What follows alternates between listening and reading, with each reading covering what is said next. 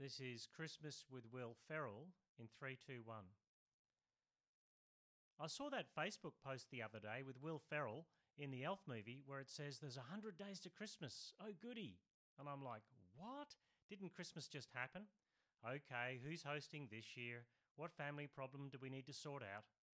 When it comes to Christmas, I can be a bit of a Grinch. Okay, a lot of a Grinch. But maybe in the lead up to Christmas this year, it might be worth asking ourselves, what if we knew Jesus was coming back in less than 100 days? How might we live our lives then? Would it be all goody, or would it be, whoops, I better get some stuff sorted out? Fact check, Jesus is coming back. He wants us to be ready, but he wants us to be all Will Ferrell about it too, all goody.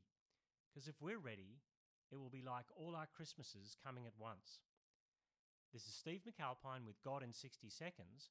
For more space to think and talk about God, go to thirdspace.org.au.